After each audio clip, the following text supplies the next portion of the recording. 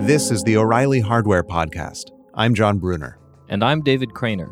It's never been easier to go from idea to digital design to physical product. The new hardware movement is radically changing the way that technology in the world around us is being conceived, built, and connected. This podcast brings you the new generation of hardware creators who work across the boundary between digital and physical. They're designers, engineers, scientists, artists, and business people. For more information on the new hardware movement and the resources you need to become a full-stack hardware creator, visit O'Reilly.com/hardware. And if you'd like to send in a question for us to discuss on the show, email us at hardware@O'Reilly.com. Our guest this week is Ezra Spier, who is the VP of Product and Software at the Other Machine Company, which makes a remarkably accessible desktop milling machine. And in particular, just today, the day that we're speaking, which is May 24th, announced a new Othermill Pro. So welcome, Ezra. Hey, thanks so much for having me.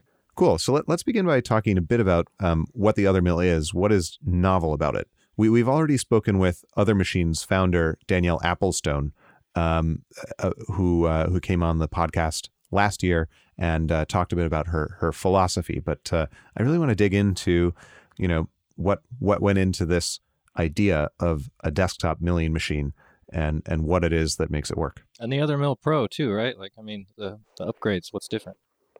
Absolutely. Yeah, so in the world of manufacturing, there's a lot of tools that people use. And I think as makers have been really excited about 3D printers and bringing prototyping and fabrication out of factories and into homes and small businesses and schools. People have started to get interested in the other machines that they've got sitting around in those factories and workshops. And one of the most common machines you'll see out in the world is a milling machine.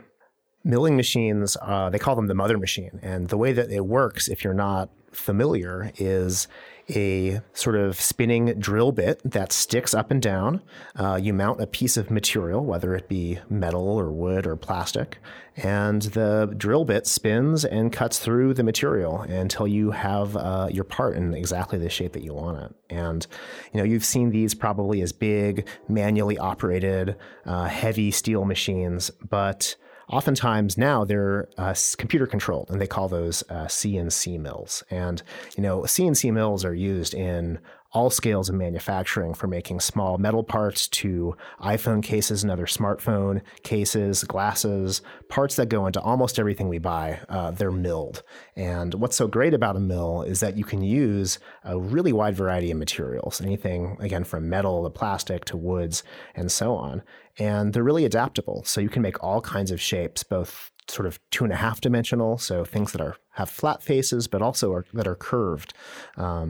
And they can do really precision work as well. And so, given that there's so many applications for milling machines in manufacturing writ large, a lot of folks are, interested in using this technology themselves. And that's really where the Othermill comes in. So, when I think of milling machines in factories and in, tech shop or something, these are big, noisy, messy machines with streams of coolant, shooting out of hoses and drenching everything, serious flying material, risk of serious injury. Is that what an Othermill is? The fundamental technology is the same, but the experience of using it couldn't be more different. The Othermill is, the size of a computer. It's about an 18-inch square, 18-inch cube.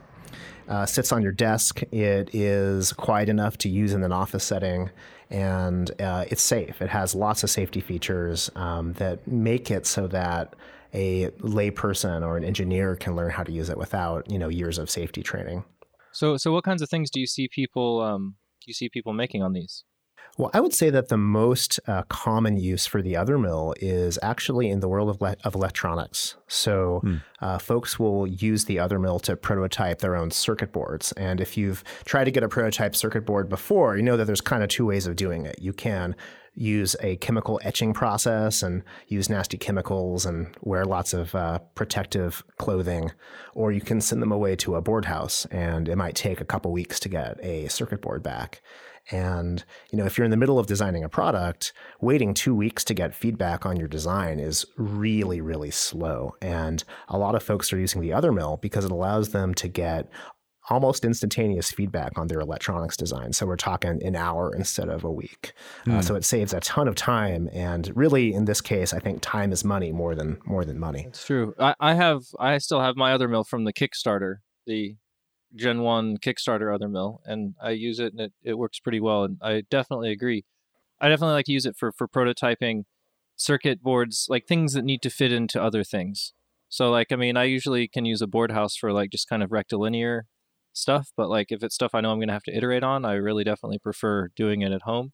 But my main questions, I guess, with the Othermill that I have now, and I've read your press release, and I know that the new machine addresses some of these, sort of the trace and space rules, as well as doing double-sided, as well as doing plated vias, can be issues for me, because I often find that it's good for prototyping simple stuff and feels like stuff, but I also find that I have to often redesign before I go to my final professionally produced PCB. So, I'm sure other users experience that as well. I'm sure you guys have thought about that going forward with the new version. So how does that work in the Othermill Pro? So we just announced the Othermill Pro, and it is in direct response to a lot of the feedback that we've gotten from our current customers. What we hear when we talk to engineers who are designing products is that they want to use a tool for prototyping that gives them prototypes that are as close as possible to a final product. And, every step that they have to do between prototype and final product is another risk that they're doing as part of that design process. And so engineers and entrepreneurs want to eliminate as many risks as possible, as quickly as possible.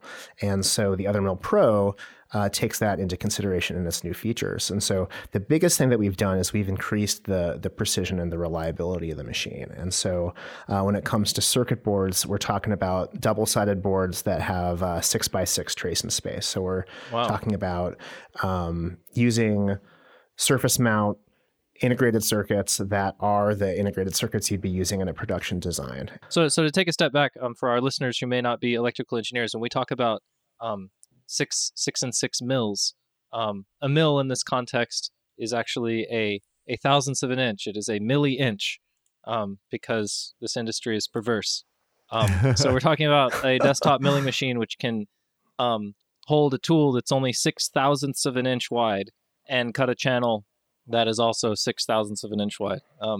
That's some pretty serious mechanical engineering that goes into that. And that's separated from another channel by 6/1000ths of an inch. Yeah. As well, right?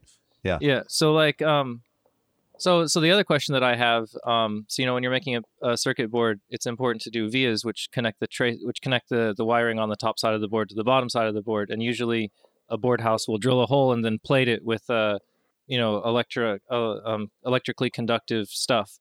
But that's difficult to achieve at home. Usually I just do drill a big old hole and stick a wire through it and solder it on both sides. But is there what's the official other machine company recommended way of doing plated through holes and vias?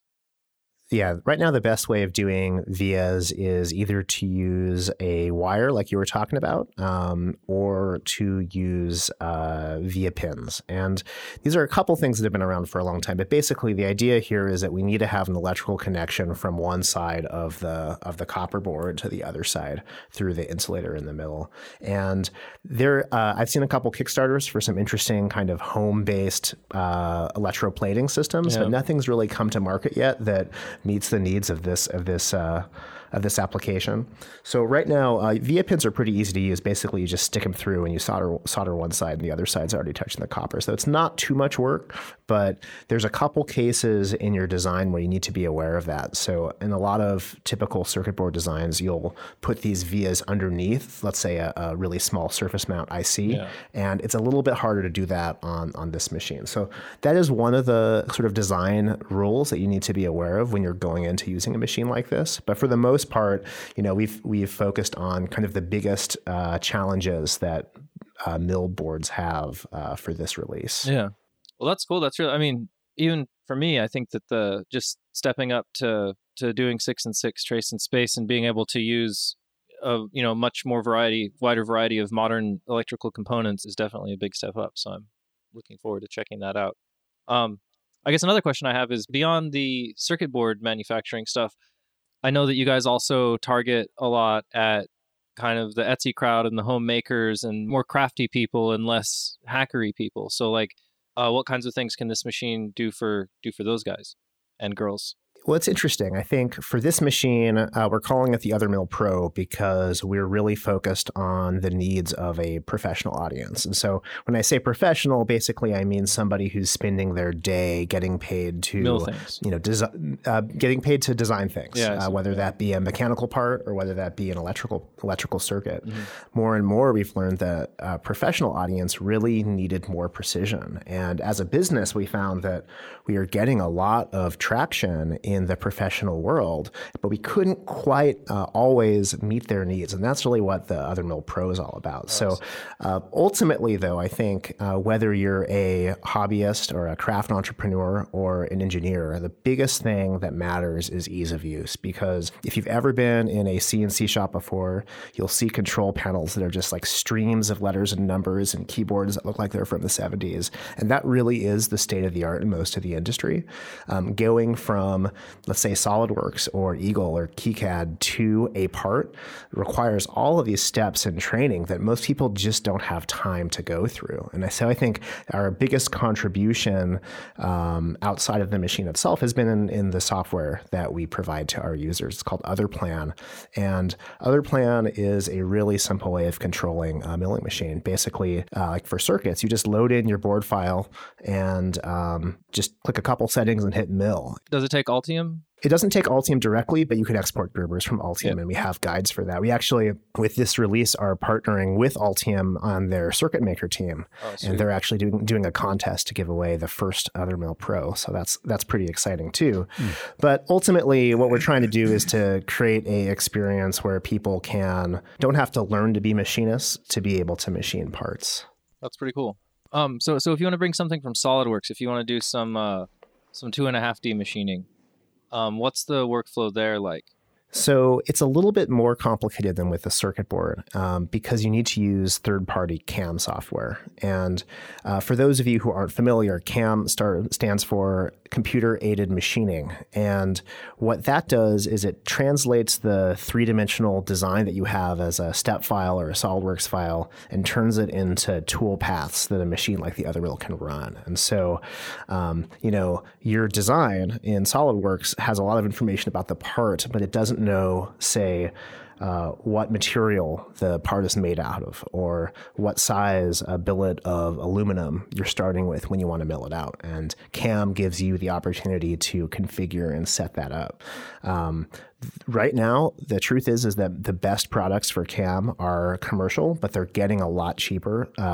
We work really closely with Autodesk on Fusion 360, and that's one of the options that we recommend for people. I am really excited for like 5 or 6 years from now when there's some kind of really amazing open source CAM library available, but the amount of R&D that goes into the number crunching and data to do really high quality CAM is very expensive. And, there's been a lot of efforts at MIT at the Center for Bits and Atoms to try to build out those algorithms in an open way, but there's still a ways to go. And I think that's going to be kind of one of the big things that comes in the future of manufacturing is more accessible geometry and planning libraries. And the number of like firmware specific, formats that you have to support in these packages. I mean, you open up the list in HSM Works or any other CAM software of supported hardware, and it's just immense. And you're going back and supporting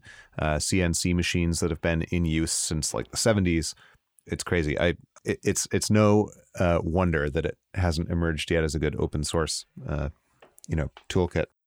Well, thankfully, all the machines, although they're different, are all operating on a communication standard that's been in use since the 50s. G-code, yeah. Yep. G code exists, and that's one of the best things we can say about it.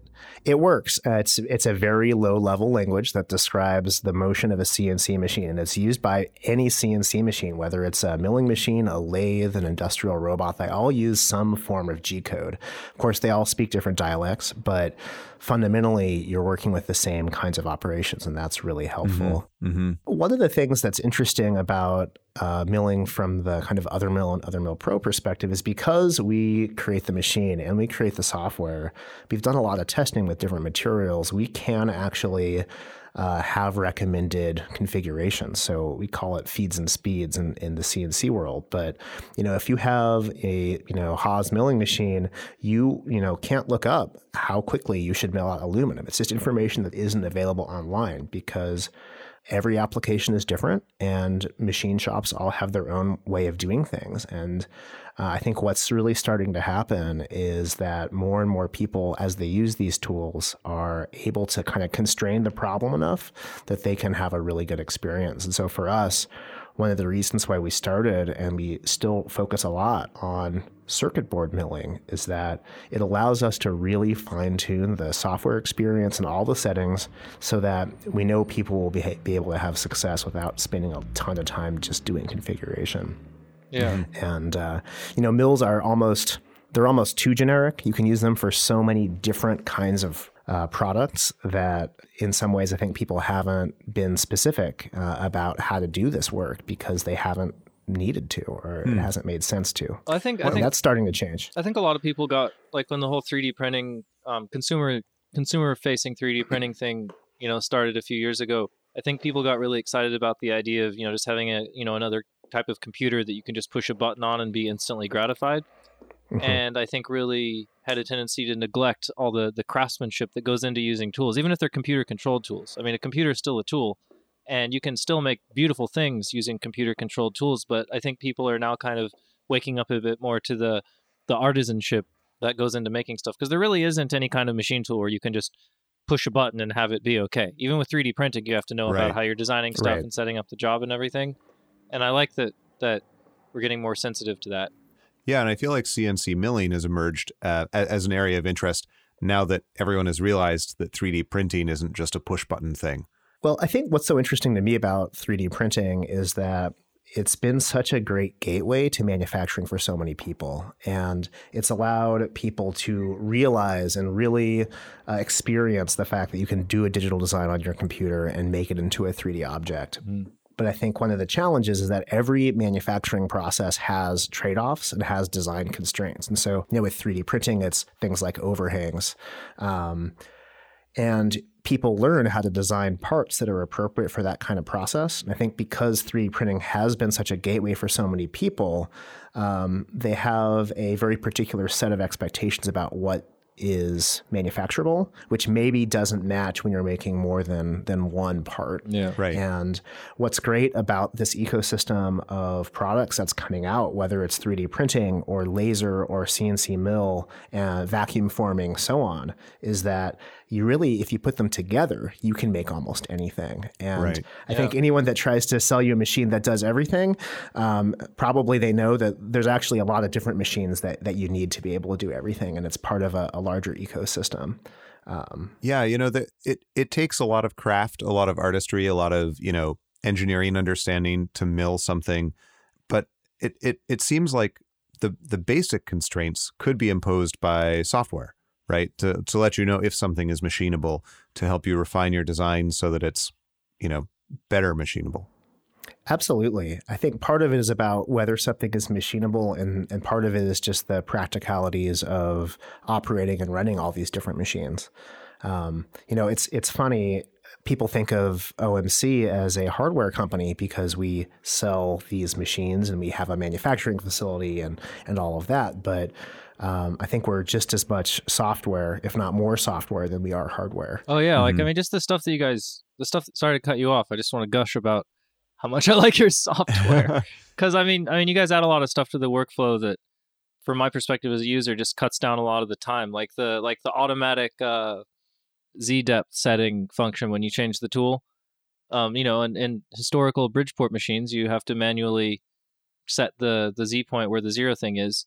but the other mill has one of those newfangled electronic systems where it just very slowly lowers the tool down until it touches the bed, and then it locks that setting in as the reference point.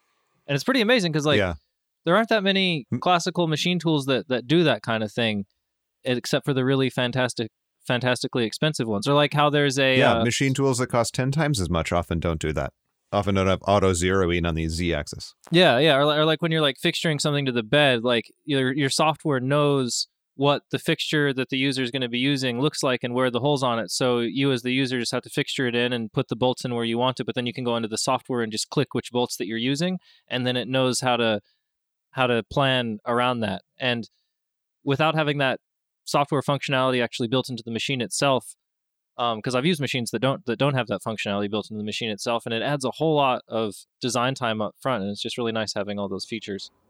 Yeah, well, thank you for saying that. We put a lot of work into trying to make that possible.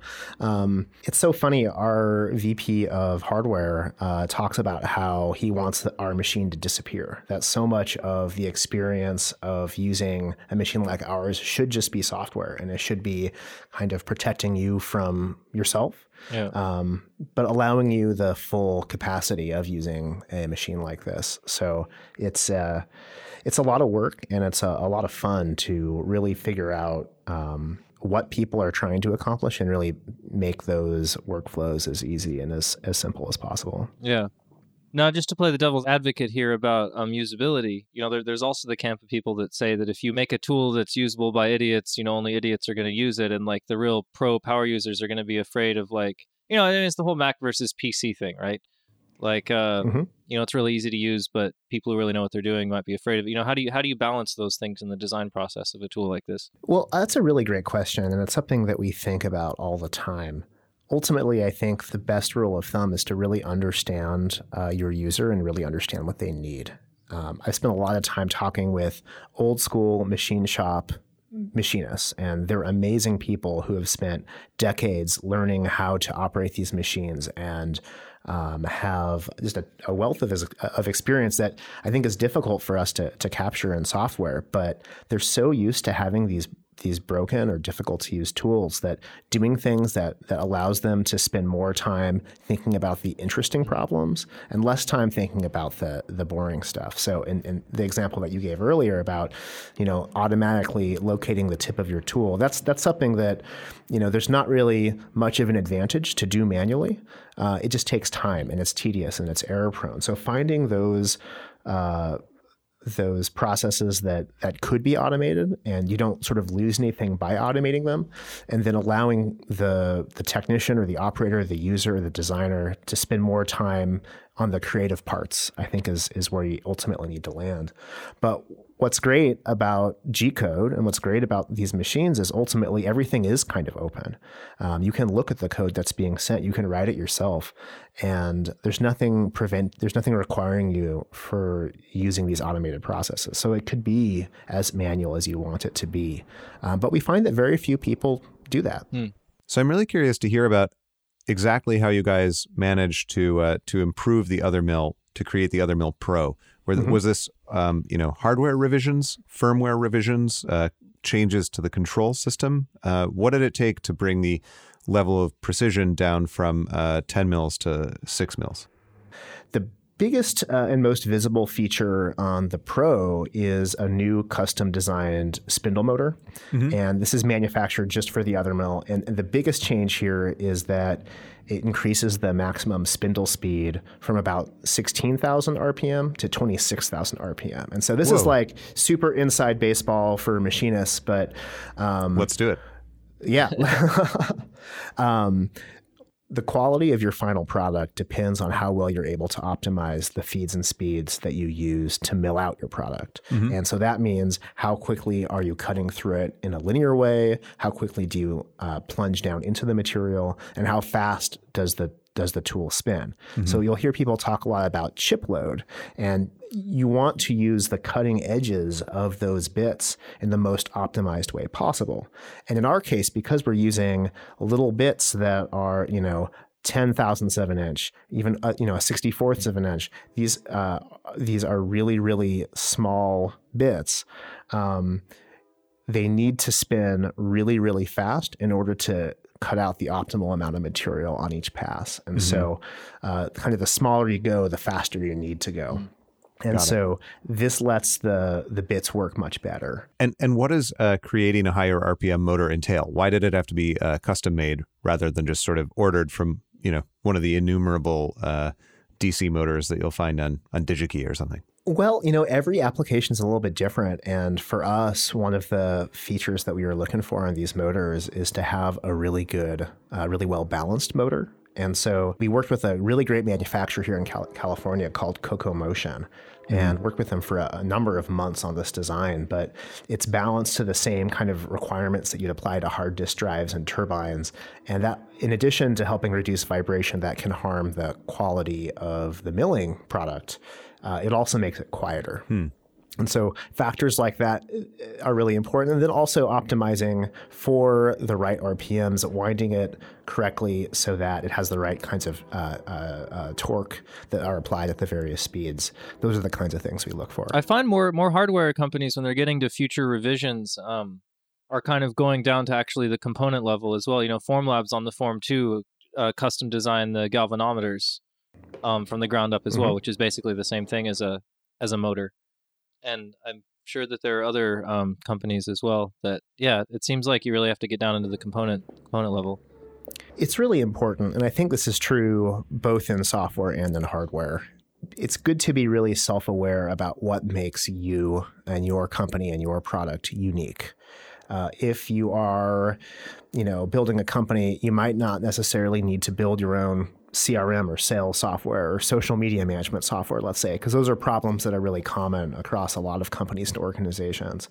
But if you care about, in this case, a precise machine that's really reliable and the primary moving part is a motor, it makes sense to invest a lot of resources into making sure that's the right part for the job. It's also interesting knowing when is the right time to do that, because I know that the first rev of all these off-the-shelf machines are built with off-the-shelf parts. If you're Apple, you can design your own motor from day one. But if you're a startup, you'll get yourself into big trouble if you start trying to do that. So I think it's also important to think about when do you make that crossover. Well, and if you look at the Kickstarter Othermill that you have, or the V2 Othermill that we've been selling for the last year and a half, the spindle motor we used was a quadcopter motor that you can get from HobbyCam. And they're fantastic. They work, they wear out, but when they do, they're only $10 to get a new one. So as a startup building a product that's just trying to gain traction and really tease out what problems we need to be focused on solving, it was fantastic. And those machines are amazing. But we realized that to take it to the next level, you sort of have to invest a little bit more deeper. And what's so great is we have super awesome component suppliers who are willing to sort of go to the drawing board and say, okay, how do you need it wound? What do you need the balance to be? And working with folks like that is a pleasure because they're super experts in their fields, and we're able to get the benefit of their wisdom while still making sure that we provide the right product ultimately to our customers. And now it's time to go to our tools segment, which is where we go around and discuss our favorite things that we like to use in our jobs. And appropriately for this episode, since Ezra, you make a tool, tell us something about the tools that you rely on, the stuff you use every day that makes your job possible. Absolutely. One of the things I've loved about this job is just the exposure to tools I get on a daily basis. Everything from run-out indicators to gauges to digital calipers and things like that. But I want to go a little bit more basic with my tool pick today. I really love my Bose noise-canceling headphones. Nice. I work in a factory. There's hammering. There's milling. There's always something distracting going on. And I got these really fantastic but kind of expensive in-ear noise-canceling headphones. And when I have those in, I can turn on some music and people have to stick their hand in front of my face to get my attention. I was skeptical because I, of course, have been on flights before and I see all those business travelers with their, fancy headphones or whatever. But it really allows me to focus in a world where there's just so many distractions all the times. And it was totally worth the investment because I use them every single day. one of the things that's interesting about these headphones, I did a little bit of research on noise canceling headphones before I bought some and looked up the wire cutter and all kinds of reviews. But I guess Bose has a really key patent on noise canceling technology, and there is just nobody that can compete with them on the algorithm side. And so for the next few years, we're stuck with $300 Bose headphones because they did get the patent. And, that's how the patent system works. So, it'll be interesting to see what happens once that expires and whether there's more innovation that'll happen. But for now, they've really got the market. Huh. I own those in-ear Bose headphones too, and they are brilliant. I not only wear them every time I'm on a plane, I also use them to talk on the phone when I'm walking down the street, to the frustration of the people I talk to on the phone, because they make it very easy for me to hear what they're saying. They don't do quite as good a job helping them hear what I am saying, but I love them nevertheless. All right. And now we move on to our favorite segment, which is called Click Spiral. This is where each of us talks about something that's been occupying our browser tabs lately, something that we've been really, diving into on Wikipedia or elsewhere, and we inflict the click spiral upon you, the listeners. If you have something that you'd like to send in for us to talk about on Click Spiral, you can send us an email at hardware@o'reilly.com. David and I will look, we'll open some tabs, and we might talk about it on a future episode of the O'Reilly Hardware podcast. One thing leads to another. Mother Nature always finds a way. We'll end up talking about it on a future episode of the O'Reilly Hardware podcast. Exactly. And even if we don't talk about it immediately, It'll be there. It will tend to click spiral back to us. It's always there. It'll be there in the internet ether. Yeah. David, you wanna begin? Sure. I have a pretty good one this week, I think. I went on this pretty weird trip last week, getting really into, you heard of Volvels? Volvelles? Volvel. No. It's like, you may have seen examples of them. They're like these like old school paper calculators that are like several paper wheels that are mounted on top of each other that rotate around like a brad in the middle. And they use them for like pregnancy calculators and like flight computers and like all this other stuff. Right. But I've been really into them in the past week. I learned that the first examples of these types of computers is what people use to do complicated computations before there were, silicon-based computers. And it kind of started in the Arabic golden ages around the 11th and 12th century. And then, we've started getting them combined with nomograms. Nomograms are these like charts which describe, like a nomogram, like have you ever seen a Smith chart for like RF engineering or something like that? It's like a big circle thing with lots of weird curves on it. You can kind of plot between the curves and figure out where it is. Anyway, point being, so I got really into these, and I discovered that the Amateur Radio Relay League, or ARRL, published a series of these types of tools back in the 1930s called lightning calculators, and they have a series of them, type A through type F, that like are made so that you can quickly accomplish different types of electrical engineering equations. And there's one which looks really awesome for doing Ohm's law. And so I combine this with the other thing I've been interested in lately, which is I got one of those Silhouette Cameo CNC vinyl and cardstock cutter things, which is awesome, by the way. Holy crap. It's an amazing tool. Have you guys used this tool, Ezra? I haven't actually used one myself. You should really check it out. I'd like never even, these guys, I guess they're like a company out of Utah. So like they're not in the whole Silicon Valley tech scene thing, but they've got like really awesome products, and they have like an amazing workflow for like, if you want to, it's mostly targeted at like craft people and scrapbookers. And so it's pretty amazing because you can just really like import DXFs or things from Illustrator or whatever, and it has a little computer controlled knife that you can cut stuff out of vinyl or sticker stuff or cardstock or, thin fabric, or whatever. It's got this dope cutting mat where you can like put your piece down on the cutting mat and then take a picture, and it's got optical registration marks, and then it lines it up in the software, and then you just put the whole cutting mat in and it knows how to cut the thing out. So anyway, I found a high-resolution scan of one of these lightning calculators on the internet, and I recreated it. Whoa! Although I just recreated it from the one picture, so you can see on the original wheel here, there's like actually some of the numbers are missing. Whoa! So I'm trying to find somebody who has like an original copy of this so that I can make a proper Photoshop. But I put all the documentation. Oh yeah, so this thing, I guess I should describe it to the listeners who aren't looking at what I'm showing you. but it's a calculator for finding Ohm's law. So it's basically like if you've got like power and voltage and current and resistance, this thing lets you find the other two if you already know two. So like to demo, if I'm trying to figure out like an LED current or something like that, I would set this little current situation here to 20 milliamps and then go around onto this scale with the pointer and read and be like, okay, say it's like, I'm going to have like 2 point whatever volts going through, and then I line up the thingy there and it tells me what the resistance in ohms should be. And so you can kind of solve it backwards and forwards. But anyway, I made this on Photoshop and cut it all out on my Silhouette Cameo and put all the files up on GitHub if anybody's into it. I'm David Craner on GitHub. That sounds awesome. So that's what I've been into lately, last week. I can't imagine what sort of hand trigonometry went into creating that. Yeah, so I was talking to some people. I was talking to Jeff Lieberman about it. Have you met Jeff Lieberman? He used to host that. Yeah. He used to host that Time Warp show on Discovery, and he's just kind of like the local. He's got like 4 degrees from MIT or something. He's kind of like the local like Zen master / really hardcore engineer guy who works on a lot of really amazing tech art projects. But I was asking him about it if he knew anything, because then I started thinking like, how the heck do you even design a slide rule, right?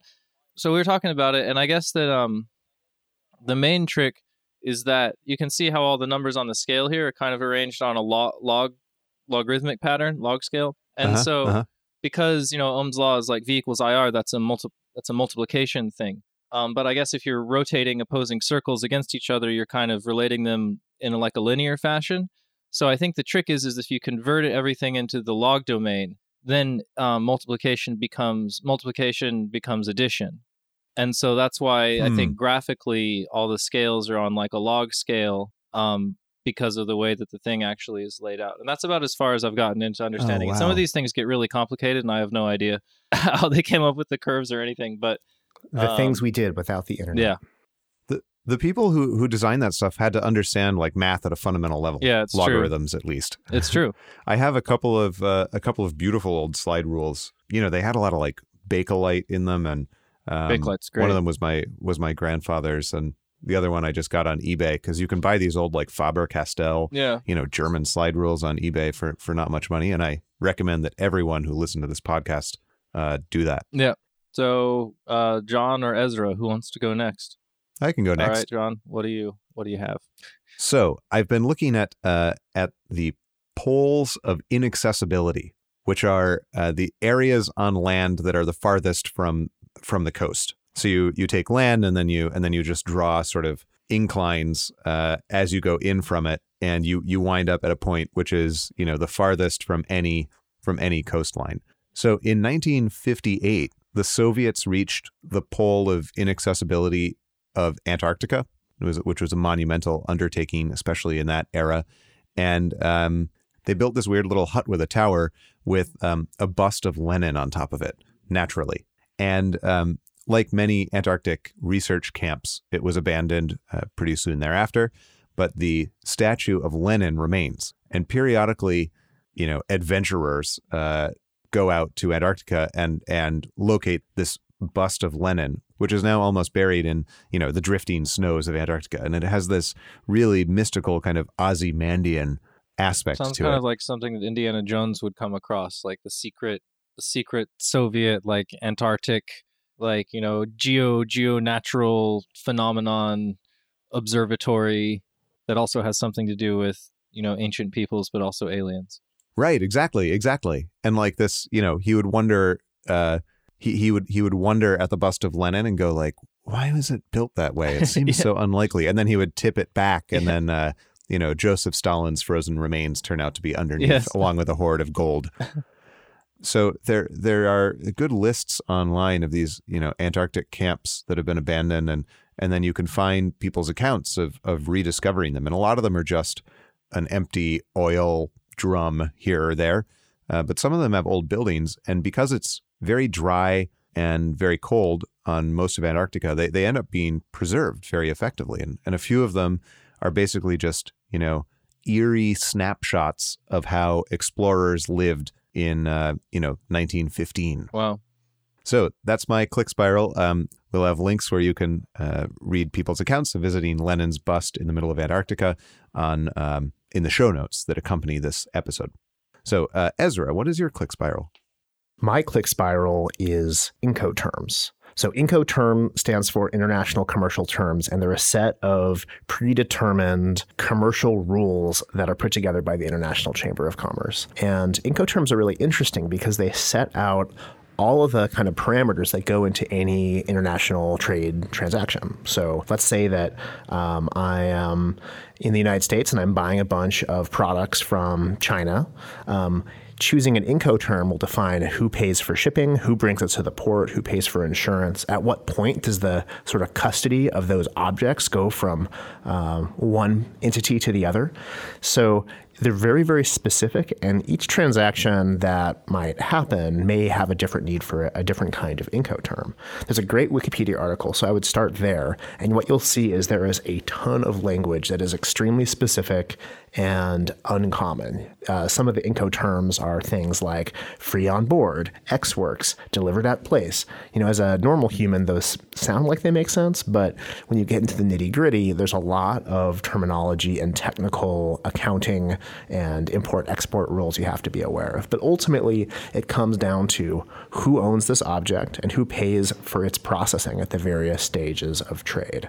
So definitely start at the Wikipedia, but you can read the formal definitions on the International Chamber of Commerce website. And it's so interesting to me because you can look at these rules and understand a sense or get a sense of how complicated international trade really is. And these are kind of the agreements and policies and practicalities of the world, this globalized world that we live in. And to me, that's really interesting. So what do you think are the most important things for someone who's just getting into doing international shipping? So if I was just getting into international shipping, I would lean heavily on the vendors and partners that I was working with. So if you're thinking particularly about manufacturing and you're looking to import products into your country, I would talk with your vendors. Hopefully you have a really good relationship with them and they've been through this before.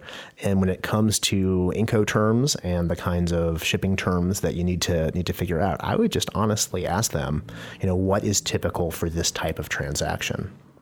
The factors you want to be looking at are things like, at what moment does the ownership of the product move from you to me? Who pays for shipping? How do we choose which carrier to use? Who pays for insurance? Who pays for duties and other import fees? If you're doing international exporting, it probably would make sense to talk to a lawyer or a import-export agent who can really understand what exactly you're trying to do and make sure that you're following all the rules. Probably you're not going to have time to spend weeks or months reading through all these rules yourself. And even if you did, they're so detailed that working with an expert is really a good move in this case. One other resource that I'd love to draw people's attention to is a publication called the Harmonized Tariff Schedule that's put together by the U.S. federal government.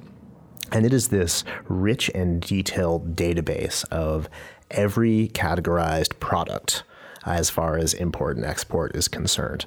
You can look up almost anything and figure out what the taxes and duties are for that specific product and for each specific country. And so if you're going into importing, this is a good place to figure out what exactly the taxes and fees you'll have to pay and gives you a sense of the real costs of the work that you're doing.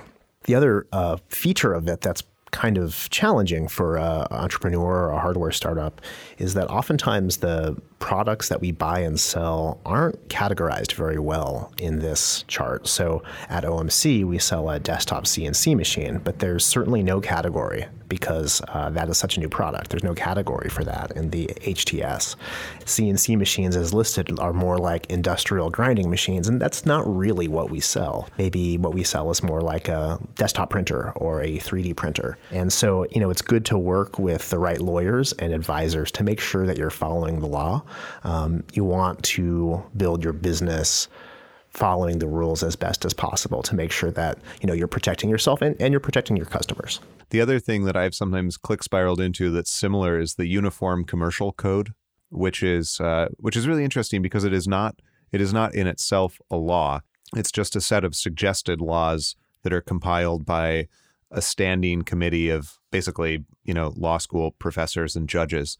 And every state except Louisiana has adopted it so that like the really low level, nuts and bolts of commerce, like how contracts are enforced, how disputes are mediated, how transfers of ownership work, stuff like that, can be standardized across the states. So that's it for this week's Click Spiral.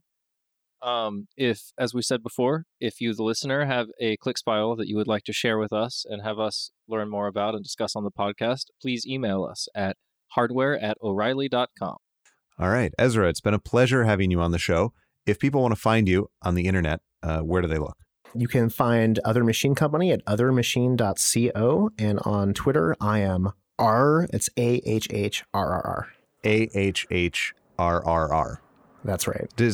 Are you like a really early Twitter user? A lot of people who got on it really early have some sort of like inside joke as their handle. I think that was something that I'd just been using for a while as a teenager, and I never really grew out of it. So was that your AIM screen? Here we are. Here we are. Your handle. All right, well. Live journal, actually. Yeah, live journal. What's your mood? Yeah. Well, back to the past. Right. The past, yeah. Sweet. Well, thanks very much, Ezra. This has been very interesting. I'm looking forward to checking out the Othermill Pro. Yeah, thanks so much. It's been a pleasure to be on. All right. Thanks, Ezra. For links and other information related to this week's episode, visit o'reilly.com/hardware and send your questions and comments to hardware@o'reilly.com. If you enjoyed the program, make sure you've subscribed on iTunes, SoundCloud, Stitcher, or your favorite podcasting platform. And if you really enjoyed it, consider leaving us a review. Until next time, I'm David Cranen. And I'm John Bruner.